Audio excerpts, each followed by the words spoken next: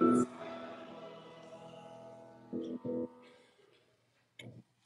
going to start at Revelation chapter 10 this morning. We're going to move around the Bible quite a bit, particularly the book of Revelation, but we're going to go back and pick up some other pieces to try to get for you the full imaginary picture of what it's like to see Jesus today.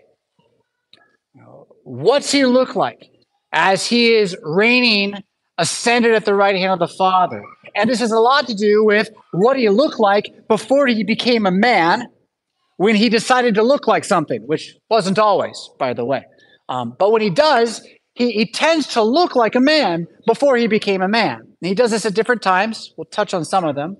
But they all kind of build a similar picture. He looks like a man, but he's always more than a man. And then we're going to see now, Revelation chapter 10, page 1033, something that's definitely more than a man. I saw another mighty. It's a pretty spectacular word. It sounds weak in English, mighty. You think like almighty or really terrifying, right? Powerful. These all sound kind of weak to me. But these are, I saw a mighty angel. This isn't just a cherubim. This isn't just a seraphim. This thing is all surpassing in its appearance. And you know this because of what he looks like. He's coming down from heaven, okay, wrapped in a cloud. Angels don't do that.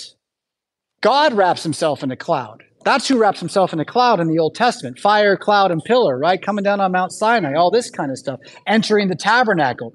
This angel's wrapped in a cloud with a rainbow over his head. Well, we just looked last week. The only place anybody's got a rainbow around him is the Almighty God high and lifted up in Ezekiel's vision. He sees him glowing like fire with a lightning in his eyes, right? Burnished bronze for legs. And there's a rainbow everywhere around. Well, now here it's on the head of this angel, and his face is like the sun. Today, with the smoke, you could probably look at the sun and get away with it, right? But most days, you're not going to look at the sun directly. Even if you're going to go see an eclipse, they tell you, use the special glasses and all this kind of stuff because you can't look at the sun. But that's just it. This is the most powerful light we can imagine is shining from this angel's face with a halo of rainbow all around him as he comes down and he lands with legs like pillars of fire. Again, straight out of Ezekiel's throne room right there. He's got this little scroll in his hand. Okay, well, that's chapter 4 and the rest of chapter 10 and some Ezekiel chapter 2, which we're going to do next week. So put that scroll in your back pocket, okay? He's got a little scroll open, though. It's not closed. It's open in his hand. And he sets his right foot on the sea and his left foot on the land. All right, right there, then, this angel is doing something cosmic.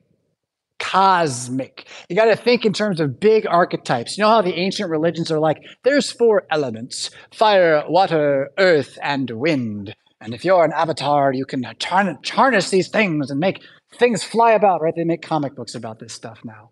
Well, this is like the real version of that.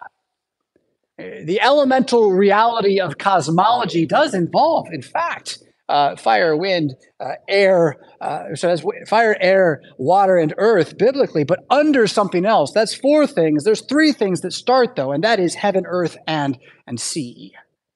It starts there. As all of creation is either heaven, earth, or sea. Even when the waters are above, kind of thing, right? So this is a symbolic reality that this angel's in charge of everything. He's standing on the ocean, like Jesus walking on water, right? He's standing on the land, like Jesus walking out of the tomb, and he's got the crown of the rainbow on his head. This is not an angel.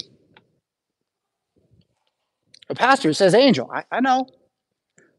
Don't flip back, but in your head, flip back to chapters 2 and 3, where there's a bunch of letters written to little churches, Pergamum and Laodicea, and all these letters are written to the angel of the church. And while some want to maintain that these angels are like spiritual beings that like protect the church, it doesn't make sense because these angels are all being told to repent, which means that they're demons. And John did not write the book of Revelation to demons taking care of the churches. Like, that doesn't make any sense. So you have to back up a little and realize the word angel in Greek does a lot more than what it does in English. Hallmark put a copyright on it in your brain. And now it's stuck there, and you can't get out of how Hallmark thinks angels are. Right? That's the trick, right? But the thing is that an angel is just a messenger with supreme authority. They speak for someone else. They're like an ambassador. And certainly God has heavenly angels, but he also has earthly messengers who he sends. So pastors are in fact a form of angel, if we just mean the word in Greek, messenger, right? And here now, there's a spectacular messenger, not like the other angels that have been blowing trumpets, who shows up here to say that the final thing is basically done, right? Which should ring in your head a little bit like it is finished. It is finished. So can you see this angel standing on the sea and the land with the halo of rainbow around his head is actually Jesus dying on the cross? Can you see that they're the same thing? Huh? You have to also see his death on the cross is his resurrection. It happened in time on different days. He's the same man. He's the same God. He planned the whole thing. He's still alive. Right? So it's one reality for you now. Huh? And this is very much shown forth in this description of the angel again, which gives him attributes that are only given to God. No one else in the Bible gets to have legs of burnished bronze. Right? There's a statue that falls down with iron legs, yeah, but not burnished bronze.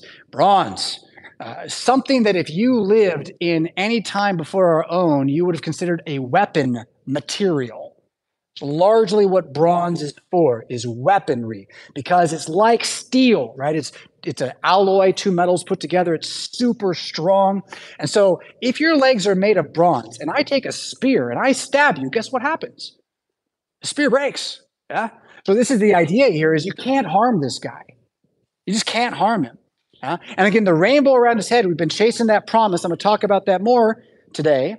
But let's key in on that other element of this man. His face, this angel, his face is shining like the sun. And we're going to scroll back to Matthew chapter 17. You have to flip a little today, like I said. Matthew 17, I'll have page numbers when I get there. Matthew 17 is page 822 in your Bible. It's the story of the transfiguration, so you know this story. I just want to give you verse 2, at least to start here, where it says, he was transfigured before them. The Greek is metamorphao. You can hear metamorphosis in that. He was transfigured, he was changed before them, and his face shone like the sun. His clothes became white as light. Moses and Elijah appear. There's terror. There's a cloud. Notice the cloud, right? He's clothed in a cloud. So you have these elements of God that before they show up as an angel in Revelation are clearly manifesting themselves in the man Jesus Christ. So what I'm suggesting to you again is that this angel in Revelation is not an angel, but the ascended Jesus, demonstrating in the book his power over everything that's going to happen next after the seventh trumpet blows. And the seventh trumpet, that's the end of the book. It's like 5 chapters, but it's the end of the book. What happens? Dragon and Michael in heaven. Beast out of the sea. Beast out of the land. Wait, who's standing on the sea and the land? Oh, he's in charge of all of this stuff. The harlot. And then, well, let's jump to what happens after the harlot and the dragon get out of control. This will be Revelation chapter 19. So here we're going to get just more of a picture of this same glorious Jesus, now that he's risen from the dead, what he is capable of doing, what he does when he wants to, what he will do at the end of time for sure. But I think it's important for you to see that when the rider on the right horse sends out his double-edged sword of his word, we don't have to wait for that. It's already here, right? The book is already here. So again, Revelation chapter 19, verses 11 through 16, a picture of Jesus, the ascended Lord, in his return. I saw heaven opened, and behold, a white horse. The one sitting on it is called Faithful and True. And in righteousness he judges and makes war. His eyes are like a flame of fire, and on his head are many diadems. Diadems are crowns, right? Crown him with many crowns. And he has a name written that no one knows but himself. He is clothed in a robe dipped in blood, and the name by which he is called is the Word of God. And the armies of heaven, arrayed in fine linen, white and pure, were following him on white horses. That's you. From his mouth comes a sharp sword with which to strike down the nations, and he will rule them with a rod of iron. He will tread the winepress of the fury of the wrath of God. On his robe and on his thigh he has a name written, King of Kings and Lord of Lords. All of that there is just to give you one more edge of this picture of the ascended, incarnate Son of God, now Son of Man, a new creation, who is God and creation merged, from whose body the whole new creation will be birthed, of which you are the firstfruits by nature of your feasting upon his flesh and blood, and believing that all of this is true. And when that sword comes shooting out of his mouth to strike, it strikes you and it wakes you up. It strikes you and it makes you alive. Even as you've experienced, it strikes others and it makes them angry. It makes them want to shut down. It makes them want to silence the debate. It makes them want to not talk anymore, right? Because it does divide, this sword. It is that true. It's so true that if you disagree, you're wrong and you're evil and you're going to hell. Right? Like that's a pretty important distinction between one thing and another. And that is the difference between Jesus, the God who is man, our Savior, and all other attempts to escape this vale of tears and valley of death without him. Every other attempt will just end up in your grave with a despairing spirit. Yes? So the rider on the right horse there is not there so you, Christian, will despair, though. Right? He's there so you will know who fights for you. Who is the God that is on your side, coming with the hosts of heaven, and again, establishing his messengership over the entire creation by means of his great and precious promises, the rainbow itself on his head being a picture of all of them wrapped up in one moment. What a beautiful, beautiful thing. I'm going to add a few more things, but to do this, we're going to go back and we're going to run forward chronologically through a bunch of pictures. I'm not going to say as much. I just want you to think it's all one picture. And we're going to build this throne room of God into one picture where this angelic, but not angelic, this God-man, Jesus Christ, is reigning. But he's there the whole time. Doesn't seem like it in Exodus chapter 24. This will be way back at the front of your Bible, page 65. Exodus chapter 24, verses 9 through 11, where after the giving of the Ten Commandments out Mount Sinai, after Moses has been up at least once into the fire, he's taken up with a group of leaders from Israel. And, well, here's what happened. It kind of comes out of nowhere as a story. 24, verse 9. Then Moses and Aaron, Nadab and Abihu, that's Aaron's sons, and 70 of the elders of Israel went up, that's up Mount Sinai, and they saw the God of Israel. The Bible's pretty clear. You don't get to do this and live. You don't get to. So something's fishy. Something's going on. The God of Israel, who you can't see, he has an ability to make himself seeable. And that happens here, kind of behind this. They see him. There was under his feet, as it were, a pavement of sapphire stone. Does that ring a bell from last week, Ezekiel's vision? Yeah. Like the very heaven for clearness, like the sky, right? And God did not lay his hand on the chief men of the people of Israel. He didn't kill him. No. Instead, they beheld God and they ate and drank. Now, I just want you to see that Moses saw this same picture.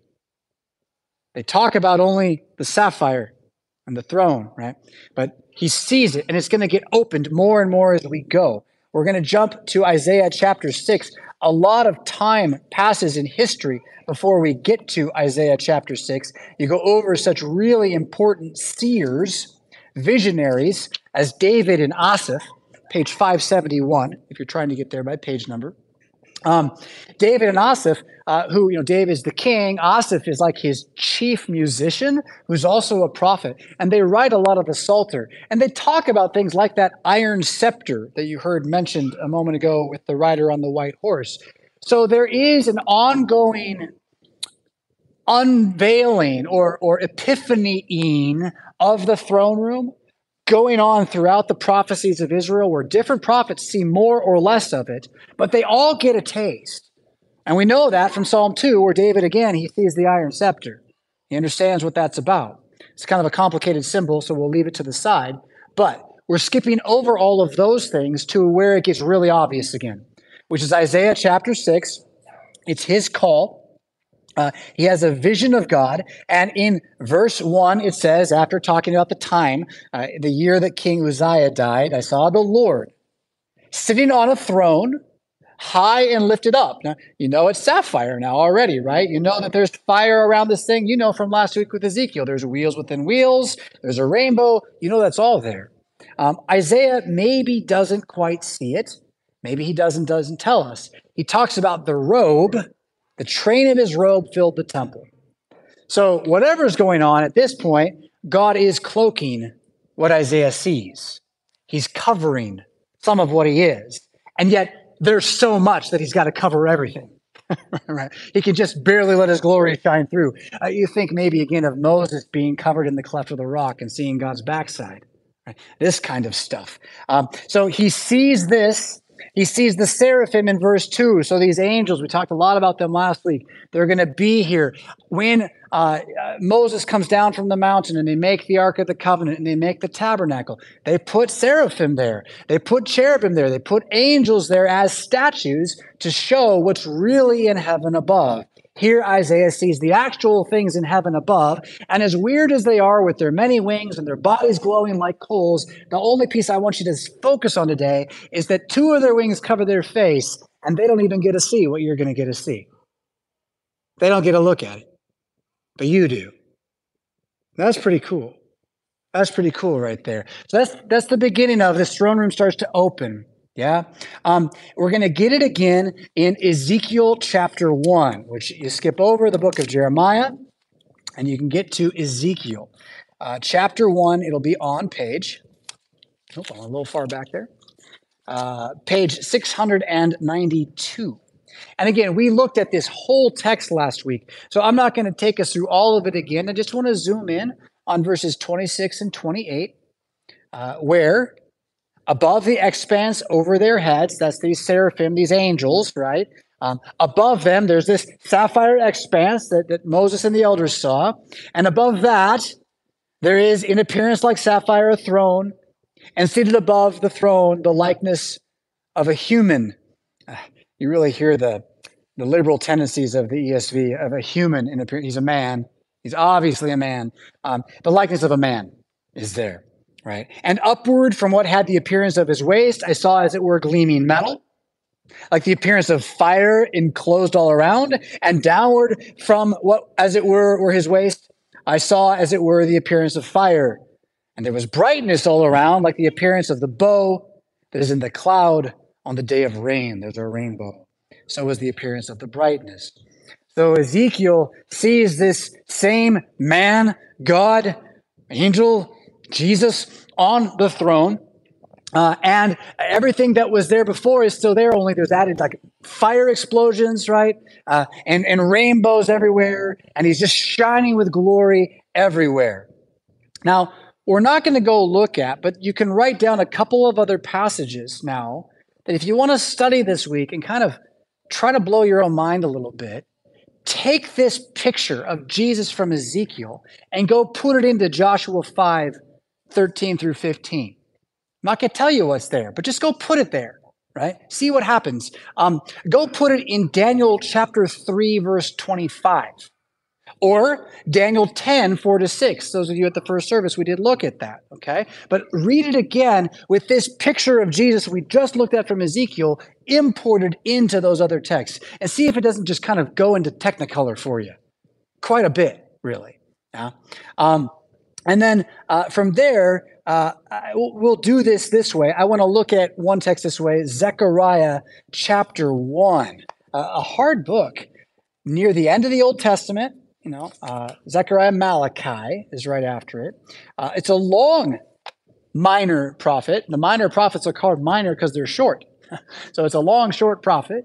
And it's filled with stuff like Revelation, where you're like, what?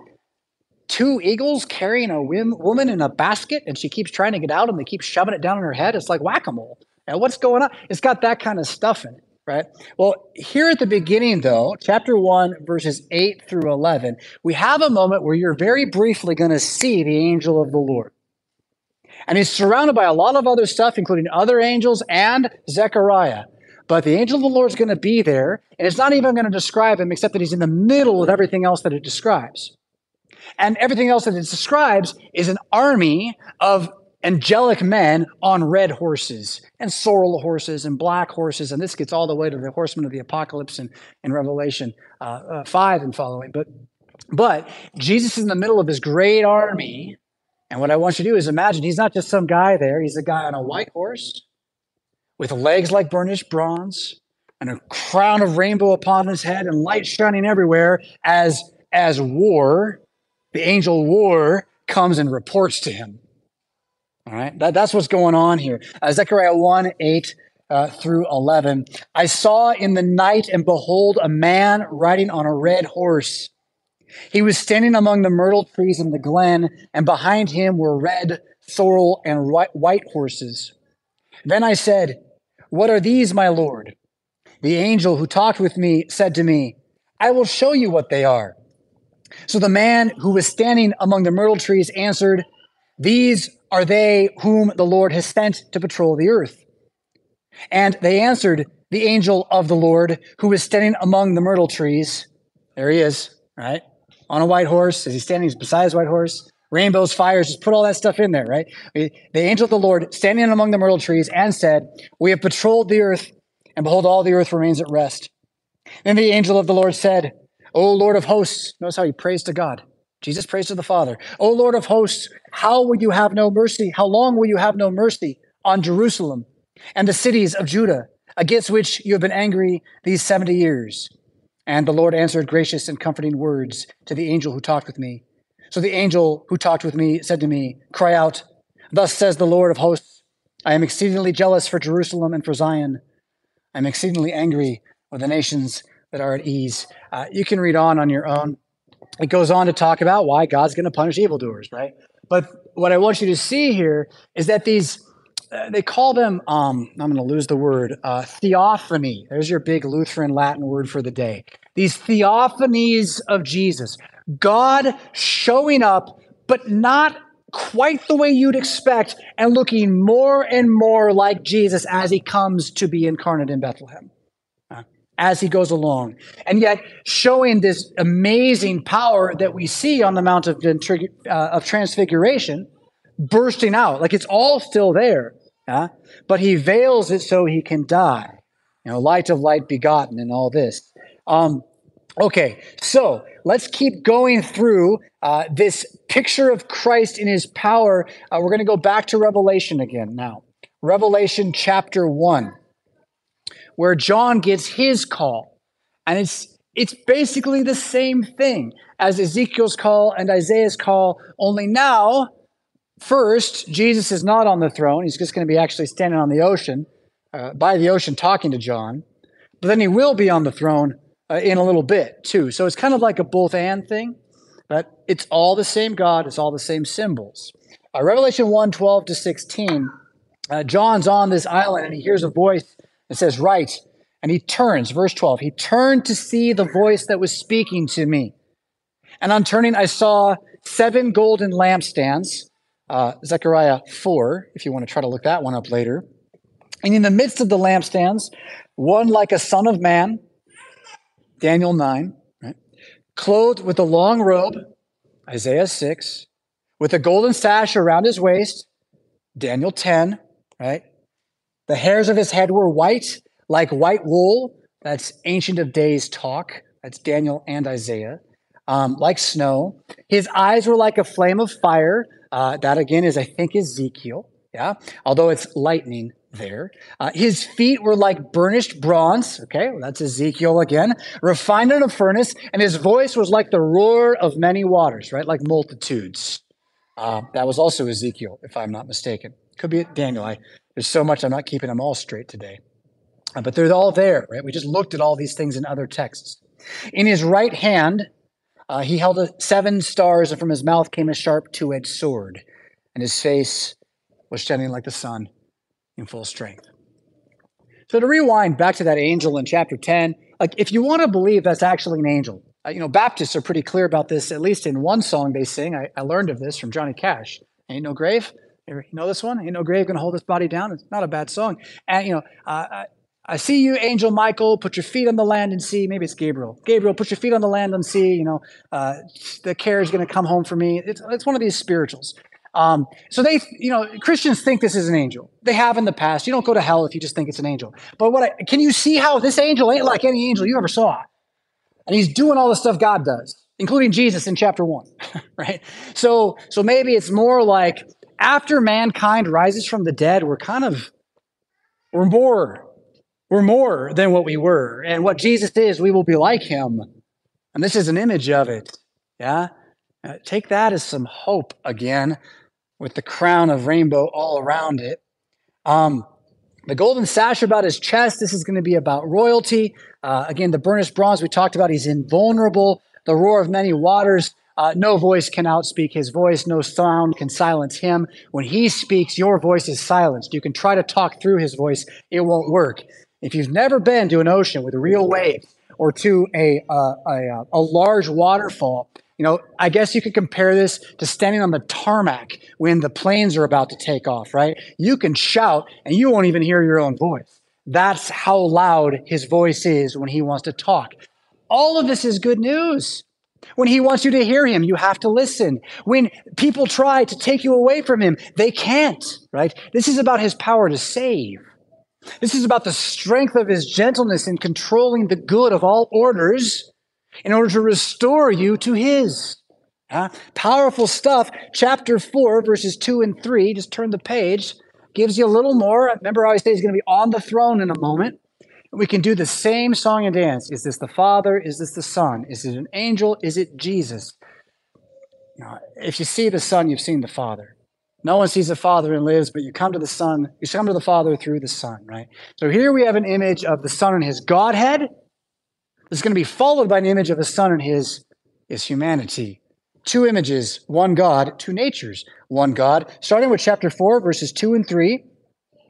And once I was in the Spirit, and behold, a throne stood in heaven, with one seated on the throne, right? Sounds familiar. You should see this picture pretty clearly. And he who sat there had the appearance of jasper and carnelian, so he's made of shining gemstones again. And around the throne was the rainbow that had the appearance of an emerald. That's pretty cool. Around the throne were 24 elders. Seated on the thrones were 24 elders, clothed in white garments with golden crowns on their heads. From the throne came flashes of lightning, rumblings, peals of thunder, and before it are 7 burning torches, which are the 7 spirits of God, and a sea of glass like crystal. So there, it's the same picture, right? Just now it's fully revealed, and part of you's got to be like, is that Jesus or not? I think it is, yeah. But then we have chapter 5, verses 6 and 7. As this guy on the throne, he's got a scroll in his hand, like the angel. Remember, the angel has a scroll in his hand, but the scroll in this hand, the guy on the throne, it's sealed. And nobody can open it until someone says, well, look, he can, right? That's who shows up in 5, verses 6 and 7. 6 says, between the throne and the 4 living creatures, and among the elders, I saw a lamb standing as though it had been slain, with 7 horns and with 7 eyes, which are the 7 spirits of God sent out to all the earth. And he went and took the scroll from the right hand of him who was seated on the throne. Father-son relationship, surely a dynamic at work there, but also the 2 natures of Christ, that God alone is segregated from us, but in becoming man, dying and rising again, he opens that relationship again. So the next time we see him, he's this almighty angel with an open book, and he says, eat it. That's next week. Eat it. Eat the book. Okay, we'll come back to that again. For the remainder of today, I think I've covered all of that. One more text I want to look at, and then I'm going to tell you a story to send us on our way home. Revelation 21. And actually, I'm going to read, we have the time, I'm going to read a little extra here today. We're going to start at verse 9. So at the end of the book of Revelation, after all the sevens, seals, censers of wrath, and trumpets, which are all different ways of telling the story of the fall of mankind and the salvation of mankind by Jesus dying and rising through epic symbols that make video games and tabletop games look like pretend and baby ideas by comparison. After all of this occurs and the rider on the white horse comes out and the dragon is cast into the fire and the books of judgment are opened and we who are written in the book of life by virtue of God's precious promises to us get to wake up and go somewhere, where we go next that we often call heaven is described here as a city called New Jerusalem. And it's meant to be beyond imagination as it's written, because again, we can't quite picture it. And yet I think you'll find the picture is incredibly beautiful. Then came, verse 9, then came one of the 7 angels who had the 7 bowls full of the 7 last plagues, and spoke to me, saying, Come, and I will show you the bride, the wife of the Lamb. And he carried me away in the Spirit to a great high mountain, and showed me the holy city, Jerusalem, coming down out of heaven from God, having the glory of God, its radiance like a most rare jewel, like a jasper, clear as crystal. It had a great high wall with 12 gates, and at the gates 12 angels, and on the gates the name of the 12 tribes of the sons of Israel were inscribed. On the east, 3 gates, on the north, 3 gates, on the south, 3 gates, and on the west, 3 gates. Notice the 4 for all the earth, 4 gates, but then 3 of each gate, so the 12. God, 3, 4 the earth, 12 the church. The new world is the church that God runs. Truth. All right, going forward, verse 14, and the wall of the city had 12 foundations, and on them were the 12 names of the 12 apostles of the Lamb. Remember those 24 elders, 12 sons of Jacob, 12 apostles, 12 gates, 12 foundation stones. Verse 15, and one who spoke with me had a measuring rod of gold to measure the city and its gates and its walls. Later Ezekiel reference going on here. The city lies 4 square, its length the same as its width. And he measured the city with his rod, 12,000 stadia. We're picking up on these 12s again with thousands, right? Complete church. Yeah? Its length and width and height are equal. So it's either a cube or a pyramid. He also measured its walls, 144 cubits by human measurement, which is also an angel's measurement. Now, I'm going to leave all that aside. All these numbers are symbolic and real. And what they're trying to point out is just what a perfect structure this is. That's the idea here.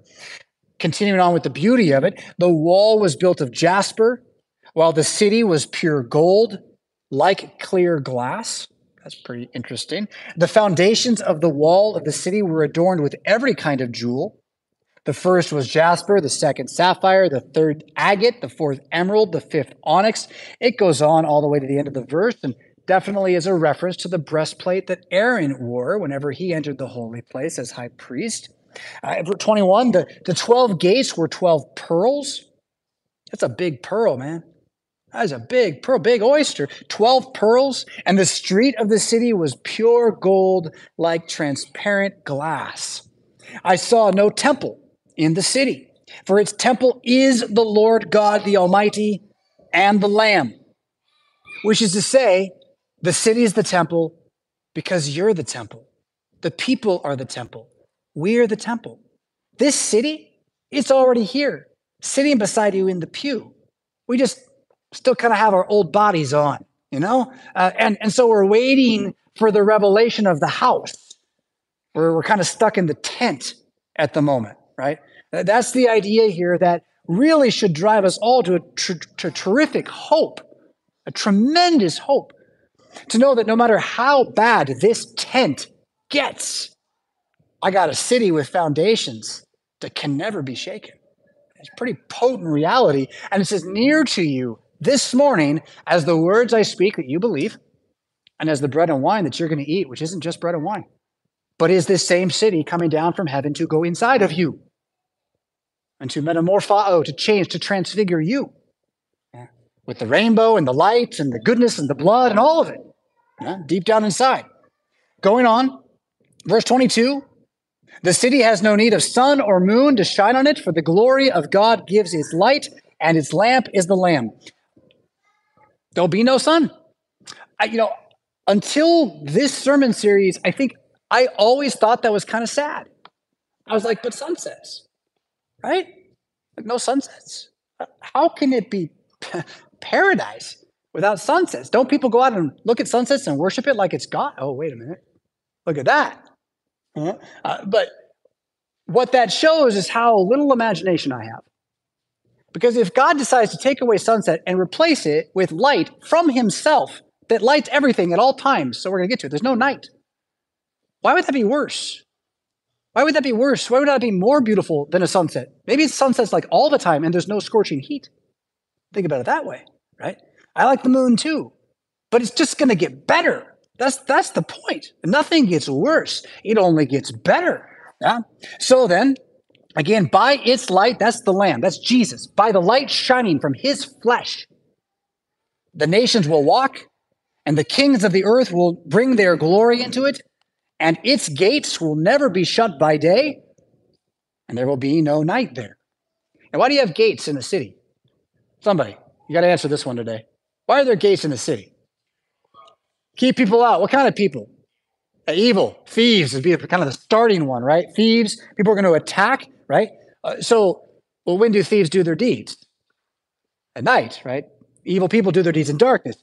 God's taking that all away so that in his city, the street will always be safe. You will not have to worry about a pickpocket anywhere. If you do now, I suppose it's kind of strange, but you get the idea, right? It's a place where the king's law is the king's gospel, where all the word is true at all times. Yeah? Never shut, no night. Verse 26, they will bring into it the glory and honor of the nations. You ever heard it said, like, I'd rather go to hell because all the cool people are going to be there? You ever hear that? Anybody? Am I alone? Okay, a couple of you. Yeah, right. Okay. Did you think, that's the stupidest thing I ever heard? Or did you get kind of beat for a moment? You're like, oh, Bon Jovi's going to be in hell. Maybe there'll be a party there, right? Like, if you are able to be moved off of your confidence by that kind of argument, let me suggest you need to do some push-ups with your faith, all right? Because that kind of argument's stupid. Whatever they did in this life that seems so cool now will invert into radical, destructive, everlasting torment in the life to come. They're going to try to play whatever guitar they thought they cursed God with, and they're going to find out they cursed God with it. And so God cursed them. And whatever they play, I mean, movies, here we go. Did you see Back to the Future? First one, you remember, he's playing the guitar and his hand starts to fall away and it like doesn't make music and he's looking at her. Okay, that's just the beginning of hell. This is all for me to emphasize that heaven is a great party. It's a tremendous feast, and the music will be beyond your imagination because the harmonies and the chords and the chorus of all creation will be singing with us at one great momentous forever now. It will all be as it shall be, even though we will have days without night. Time will come and go. We will move and walk and live. I hope to farm. I hope to explore. I'm definitely going to surf if it's allowed. Yeah? It's going to be amazing, this place. Well, how can we sing to God at all times and also surf? Just imagine your life now, only without the thorns, where you get up in the morning and I hope you read some Bible and you sing to God. And then you go in your day and you toil, but it's not going to be toil. It'll be building. It'll be growing things. It'll be making and sharing. And then at the end of the heat, whatever that means, we're done making and sharing with each other. Now we go up and together we praise him one more time tonight before bed. What a life. It feels good to walk uphill to Jerusalem. It feels great to ride down back. I don't know, but I do know. It's hope incarnate in a story that can't die. And when it goes into you, you can't die either. I want to close with the story. I really, it's at the point where I'm like, God, you need to stop. If you don't stop, I'm afraid of what's coming next. And it's because I don't believe in like miraculous portents. Right? I don't think that if I have to make a decision, like let's say someone extends me a call as your pastor to be a pastor somewhere else, I don't think I'm supposed to like pray really hard and then like stare at the sky for 3 days and wait for a sign. I don't believe that. I believe I'm supposed to pray about it for sure.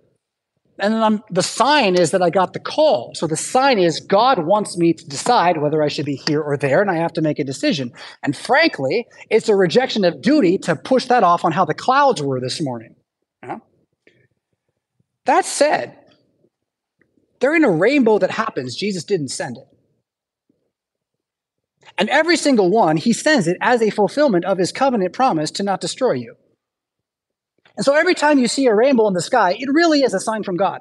It actually and authentically, biblically, scripture alone is a sign from God that he loves you today. So you don't need to worry about it. And you're surrounded by the hordes of hell, and they're about to burn you at the stake. Hallelujah, I see a rainbow. I'm going to die now, go to heaven. Yay. It doesn't matter. The rainbow's there to give you confidence. And where this has just blown my mind is that the day I started this whole thing, a week ago, 2 weeks ago now, when we got the rainbow out of Noah, I went home, I had a barbecue, a couple of you came over, and what do you know, it rained, and there's a rainbow. The day we started, a week later, Sunday again, evening, another rainbow, a whole week, double rainbows. I thought I was done. Then I went on this trip down to Indianapolis to speak to some people, a group of pastors and laity concerned about the synod, and I talked about integrity with them. And on the way back, I came home a day early, and I think I'll just brave the traffic, Indianapolis to through Chicago. Indianapolis to Rockford is through Chicago, right? Unless you go around by going to Toledo first. If you've driven that way, I wasn't ready for that one. And my maps was ready for it, but unfortunately construction had made it so the exit to Toledo to get to the easy way around Chicago wasn't present. And I found myself watching the road that I'm supposed to be on just flying by while I'm stuck in bumper to bumper under a sign that says South Chicago. Oh man, an extra hour and a half there. Well, Jesus, if you want me to have a little extra time in Chicago today, I'll take whatever you want to send me. About 20 minutes later, the tornado alarm went off on my phone. Tornado in downtown Chicago? Well, they've been doing some wicked things, haven't they now? Amen, right? Wouldn't be past God to just set one down and cause some destruction. So I'm driving along and I'm like, well, Jesus, what am I worth to you? What is this one righteous man who wants to go back home, take care of his family, and preach the gospel? What am I to you? As, again, beep, beep, beep, it's going off. I'm listening to music. I don't know. But the sky overhead is nasty. I'm like, I'm under it right now, right? And it's not funneling, but it's ugly. And the rain is there on and off, up ahead and behind. And then suddenly I'm up on a bridge, and it's all open and light. And I saw the biggest rainbow I have ever seen, not an arc, a beam from the sky to a block in South Chicago, hitting the ground where the water was shining light back up into the sky. This thing had to be half a city block in size. It was huge. I was driving again, third lane over, and I'm like almost about to veer across traffic to get into the exit lane to go down and like stand in it. And I decided that would be imprudent. So I kept driving instead. I nearly got hit 15 minutes later by a truck that crossed 3 lanes doing the opposite thing.